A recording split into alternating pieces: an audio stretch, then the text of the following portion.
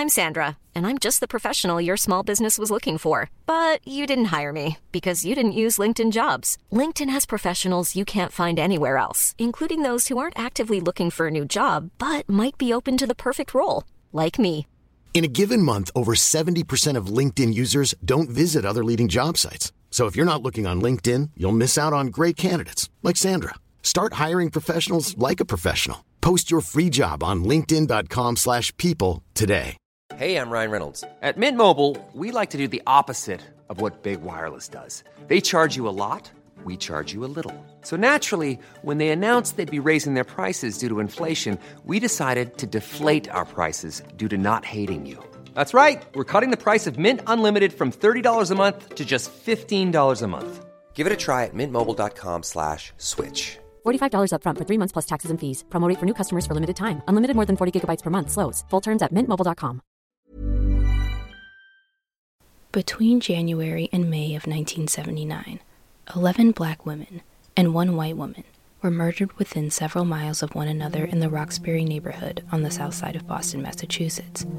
In the Boston area, during the 1970s, racial tensions were high, with various racial attacks and even a public beating, which only further pushed conversations about the Roxbury murders towards discussions of race and even gender. Despite the horrors of these murders, they never garnered attention from the media at the time, well, except for the one white female victim, whose death was widely publicized. I'm your host, Nisa. Welcome to the Lost Crimes Library. Let's review the heinous Roxbury murders.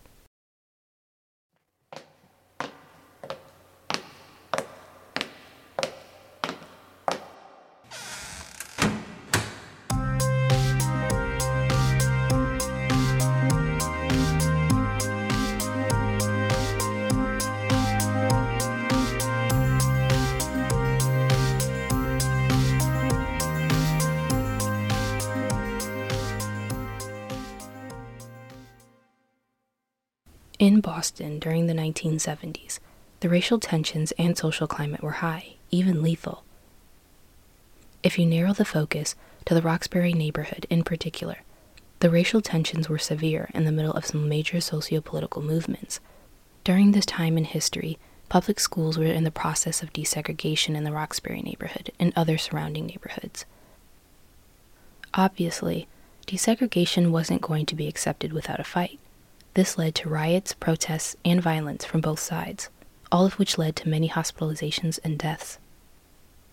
Up until the 1970s, the Roxbury neighborhood and other surrounding neighborhoods were pretty segregated, with Irish Americans in one area, Italian Americans in another, and African Americans in their own part of town. But when a judge ordered the desegregation of schools and buses, this meant that people of different races and ethnicities were legally forced to interact and live with one another, something many people feared. Racial tensions grew, and with it came violence. During these years, there was a stabbing of a black attorney, the public beating and death of a white male. A group of black students were trapped in a school for hours by an angry mob. There was a brutal attack of a black football player, and so many more violent attacks. In the 5 months between January and May of 1979, women, and I mean mostly black women, became the target of many racial and gender-motivated violent attacks at an increasing rate. Their killings were never believed to have been committed by a serial killer. Instead, it was believed that these women were killed by at least 4 different men. The bodies of 11 black women, all between the ages of 15 and 34, were discovered in Roxbury, Dorchester, Jamaica Plain, the South End, and Back Bay in 1979. In addition to these 11 black women found, 1 white woman's body was found too. The media coverage of these black women's murders was brief, and the media rarely revealed the identities of the black women. However, Faye Polner, who was the white victim, her death was widely publicized, while the black women's murders never made national news. In the media, they tried hard to make it seem like Faye Polner's death was not necessarily tied to the other murders. While many were horrified by the murder of a white woman, many were completely blind to the brutal murders of 11 black women, whose stories were lost in the media and whose identities were still not yet revealed. Unfortunately, due to the lack of reporting, and even more so, the lack of humane and empathetic reporting at the time, These stories of these 11 Black women are brief and only detail the manner of their death. This angers me and frustrates me, but I also feel like these Black women were worth knowing, and their identities need to be revealed for those who have never heard of the Roxbury murders. In so many cases, past and present, the cases of missing and murdered Black people often only focus on the manner of death, not who they were before they died or how they were loved by the people closest to them. However, this is almost always granted to white missing and murdered individuals, even white people who kill. I wanted to tell a story of each victim, who they were, how they lived, who they loved, and who loved them. But unfortunately, the reporting at the time does not allow me to do so. All you'll really get from this episode is their names and ages, their manner of death, the locations in which their bodies were found, and the names of the individuals who were charged with their murders. One of the youngest victims of the Roxbury murders was Christine Ricketts, who went by Chris. She was only 15 years old at the time of her murder. Chris was found on the sidewalk on East Lenox Street in Roxbury on January 29, 1979. She was found with another woman, presumably her friend, named Andrea Foy. Andrea was only 17 years old at the time of her murder, and she was found strangled on that same sidewalk on East Lenox Street on January 29, 1979. Andrea and Chris were the first two victims of the Roxbury murders, and they were both found inside trash bags with a blanket. A man named Dennis Jamal Porter was arrested in the connection of their murders. The next day, on Tuesday, January 30th, a 15-year-old girl named Gwendolyn Yvette Stinson was found strangled in a yard near her Park Street home in Dorchester. Her 40-year-old neighbor, a man named James Brown, was later arrested for her murder. Only a few days later, another woman was found dead near the Boston Parks Department office in Franklin Park. Her name was Karen Prater. She was 25 years old and a mother of a 2-year-old girl. On the day of her murder, she was heading to visit her 75-year-old grandfather, Charles Prater, who she often took grocery shopping. Somewhere along the way, Karen was stabbed and beaten to death and then left in a wooded area near a hospital. She was the 4th victim so far, and a man named Kenneth Spann was arrested in relation to her death. As the body count rose and the racial tensions and violence showed no signs of dissipating, Black women began to fear leaving their own homes. Although others weren't aware of the violence against Black women in the neighborhood, the Black women in and surrounding Roxbury were all too aware, and the idea of leaving their homes, especially alone, seemed like walking right into a killer's hands. What if they were next? Authorities began suspecting that Black women simply stay indoors for the time being, that was the best and only way to keep them safe. But to no one's surprise, it turned out that such a tactic wasn't the key to keeping Black women safe. On Wednesday, February 21st, 1979, Daryl Ann Hargett was found strangled and bound inside her own apartment in Wellington. She was just 29, and she was a choir singer and social worker. Her murder proved that Black women were apparently not safe anywhere in Boston, and sadly, her killer was never brought to justice. When the murders first began in January, the police and the press handled these events as if they were of no concern. Without much help from the police or even the press, the Black community, more specifically the Black feminist community in Boston, stepped up. A collective of Black feminists, along with a group called Third World Women, organized themselves to confront the local authorities and demand for justice. Community meetings were called in the areas in which these Black women had been murdered. They formed an organization called Crisis. Through this organization, self-defense classes were set up, protective neighborhood programs were built, and marches and rallies were held. Despite this effort, Black women were still dying, and it seemed that the local authorities were still not taking the necessary actions to prevent further deaths. On Wednesday, March 14th, a 17-year-old girl named Desiree Denise Etheridge was found beaten and burned to death on Fellow Street in Dorchester. She was brutally beaten, leaving her skull and jaw shattered. At the time of her murder, she was a part-time student who lived on the same street as the third victim, Gwendolyn Stinson, and her body was found only 100 yards away from the school where the bodies of the first two victims, Chris Ricketts and Andrea Foy, were found. Her killer was never brought to justice. This was the 6th victim who had been murdered between January and March of 1979, and there were no signs of slowing down. Without police help and intervention, and without the press releasing the names and identities of these murdered women, it was becoming clear that no one with power and authority really cared.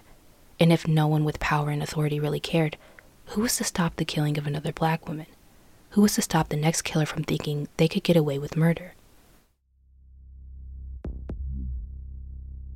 In the spring of 1979, a Boston black feminist group called the Combahee River Collective was fed up and frustrated with the blatant disregard for black women's lives, so they did something about it.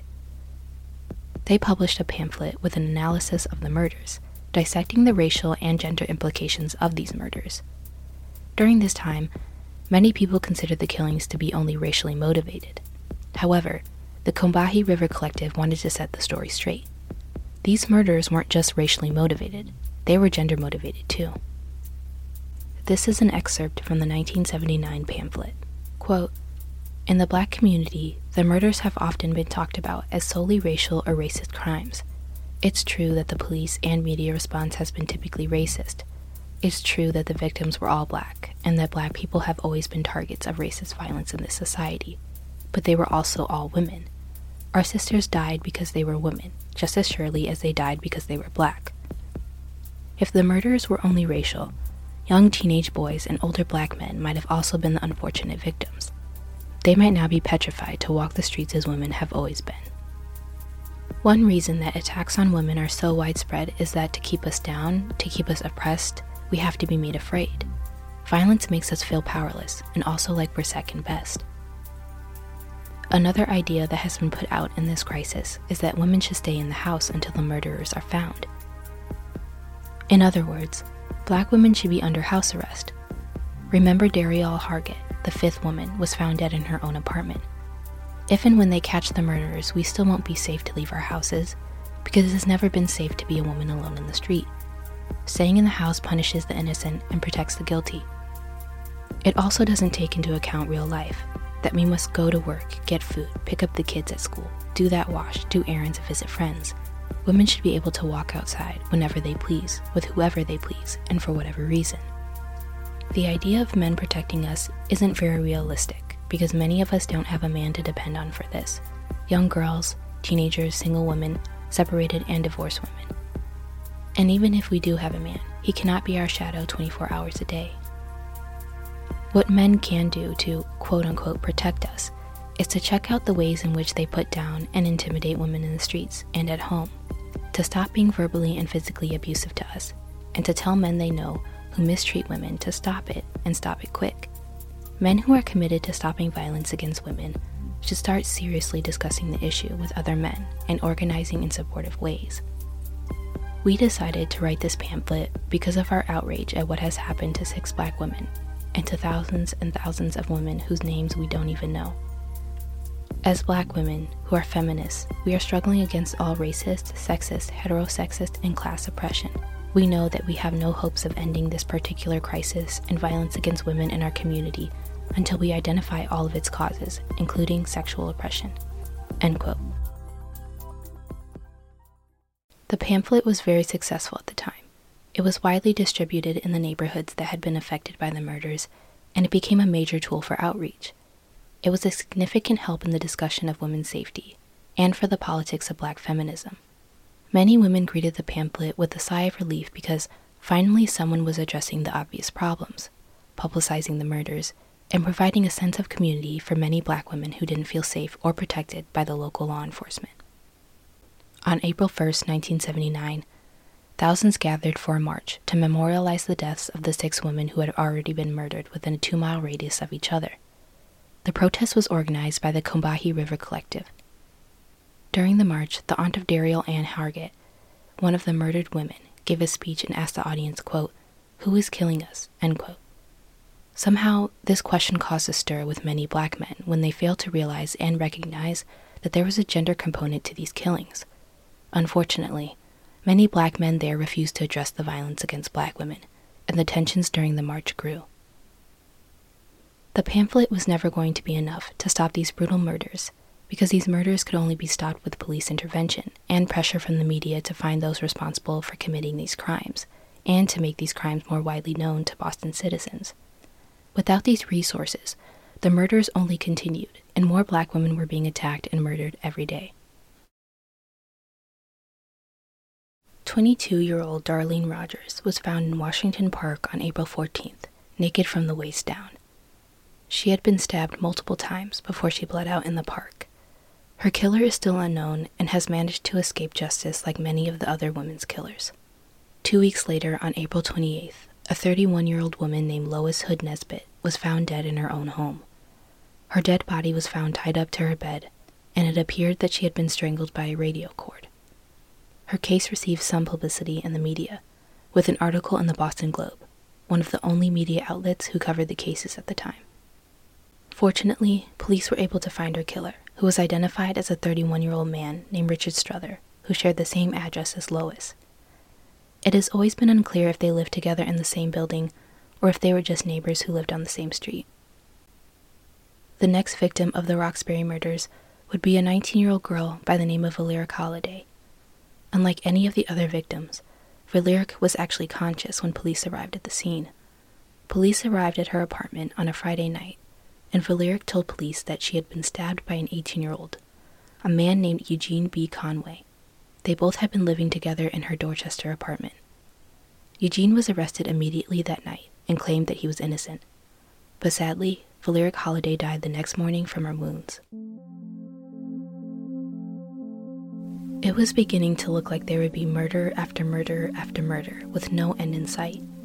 There had already been 9 victims in just a few months, and still not much was being done about it from the side of the police or the press. The names of many of the victims still had not been released to the public.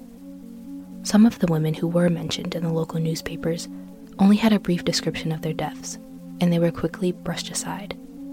At the start of the murders, a brief article titled "2 Bodies Found in a Trash Can," which only contained 4 paragraphs, was published. However, the names and identities of the bodies were never revealed. Aside from this type of reporting being uninformative to the public and insulting to the victims' families, it is completely disrespectful and callous to report these deaths as if these Black women were just bodies, not like people who had names and whole lives worth mentioning. Sandra Boulware was the 10th victim in 1979. She was just 30 years old, and her naked body was found charred in a burning grass lot near a YMCA at 5 a.m. in the morning. After not hearing from Sandra for 3 days, her sister reported her missing. What's wild is that Sandra, a year prior to her murder, moved from Connecticut to Boston, not knowing that this one decision would alter her fate. Thankfully, her murderer, Osborne Jimmy Shepard, was captured. The final murder that is known from that horrible and terror-filled year was of 34-year-old Bobby Jean Graham. Bobby was found in an alley by a man who happened to be driving by. During the investigation, a female witness came forward, and she said that she noticed a couple walking towards the alley. She said she noticed the woman who was walking appeared to be drunk or was just having a difficult time walking. Next, she witnessed the man pick up the woman and carry her into the alley. Bobby was found the next morning with blood on her body and indentations from a heel on her chest. When the autopsy was conducted, it revealed that she died from a lacerated liver, caused by multiple blows to her midsection with a blunt object. Her killer has never been known. When researching this episode, I found it so strange and even terrifying that all of these women were killed by separate killers in such a short amount of time.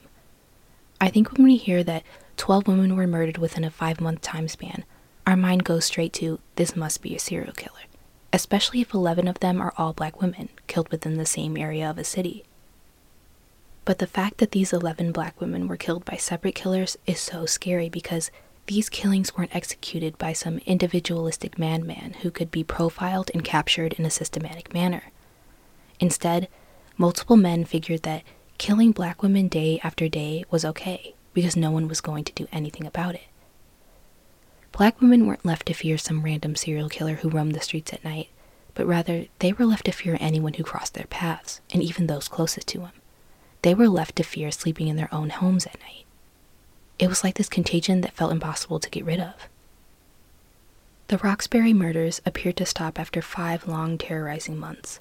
Although the murders seemed to dissipate, the tensions and the fears were still there.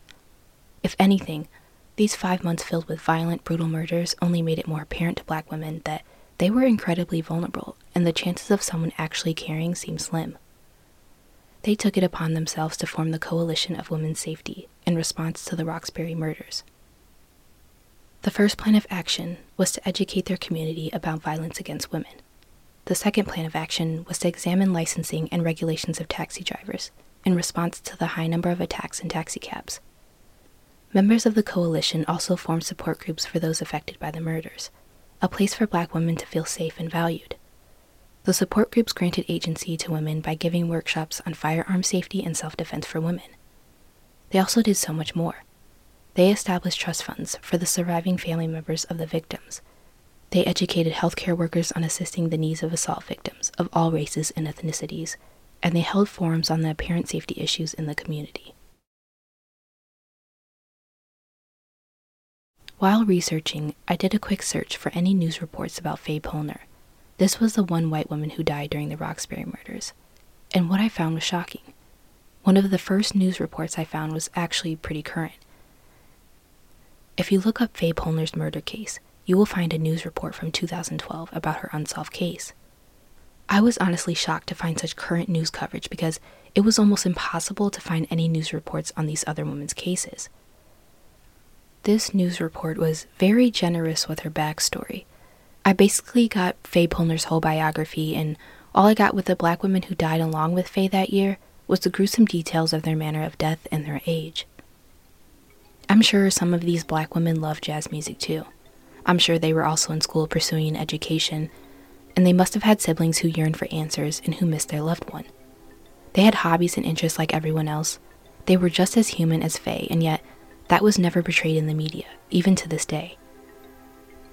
33 years later, Faye Polner's case is still being investigated, and as it should be.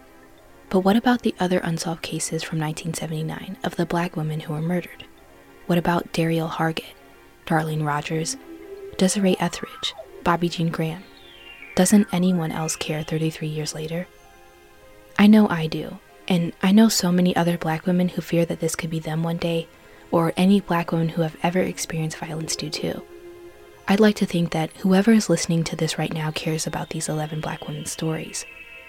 I think it's pretty clear how the media and the police felt back in 1979. But what I can't wrap my mind around is how there is no renewed interest in the other 4 cases that never got solved from 1979. And from where I'm standing, the only difference in this case is that 4 of those unsolved cases from 1979 were of Black women, and the other was of a white woman. None of what happened or didn't happen in 1979 is entirely shocking to me, but it is heartbreaking and maddening. The media always plays a major role in how cases get solved. Putting identities and important information about murder cases and missing person cases has often led to breaks in a case, or even cases being solved, because someone out there always knows something or saw something.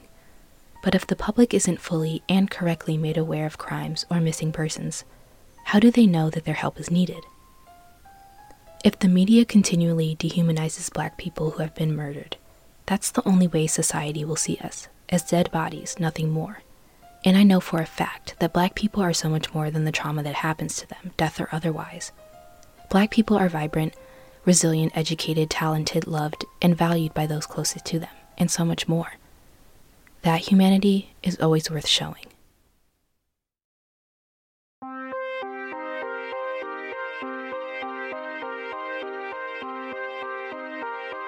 If you want to interact with the podcast on social media or share with us some of your own theories about the cases, be sure to follow the podcast on Twitter at the LCL Pod. Don't forget to share the podcast so we can get more attention for these very important cases. If you'd like to listen to more episodes of the Lost Crimes Library, you can find it on Spotify, Apple Podcasts, or Google Podcasts. And don't forget to subscribe or follow so you won't miss any new episodes.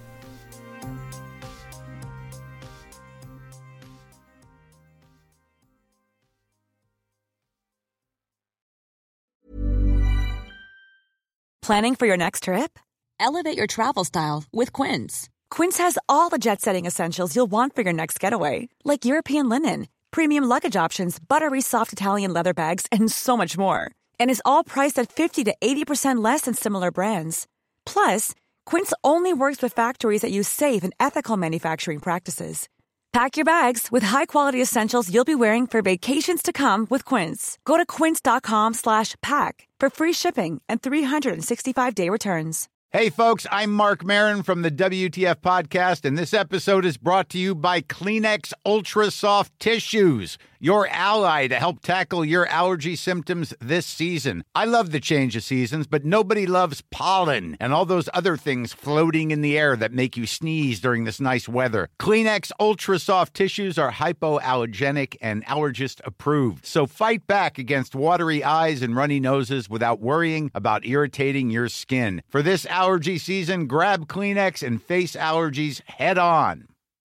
When you make decisions for your company, you look for the no-brainers. If you have a lot of mailing to do, Stamps.com is the ultimate no-brainer. Use the Stamps.com mobile app to mail everything you need to keep your business running with up to 89% off USPS and UPS. Make the same no-brainer decision as over 1 million other businesses with Stamps.com. Use code PROGRAM for a special offer. That's Stamps.com, code PROGRAM.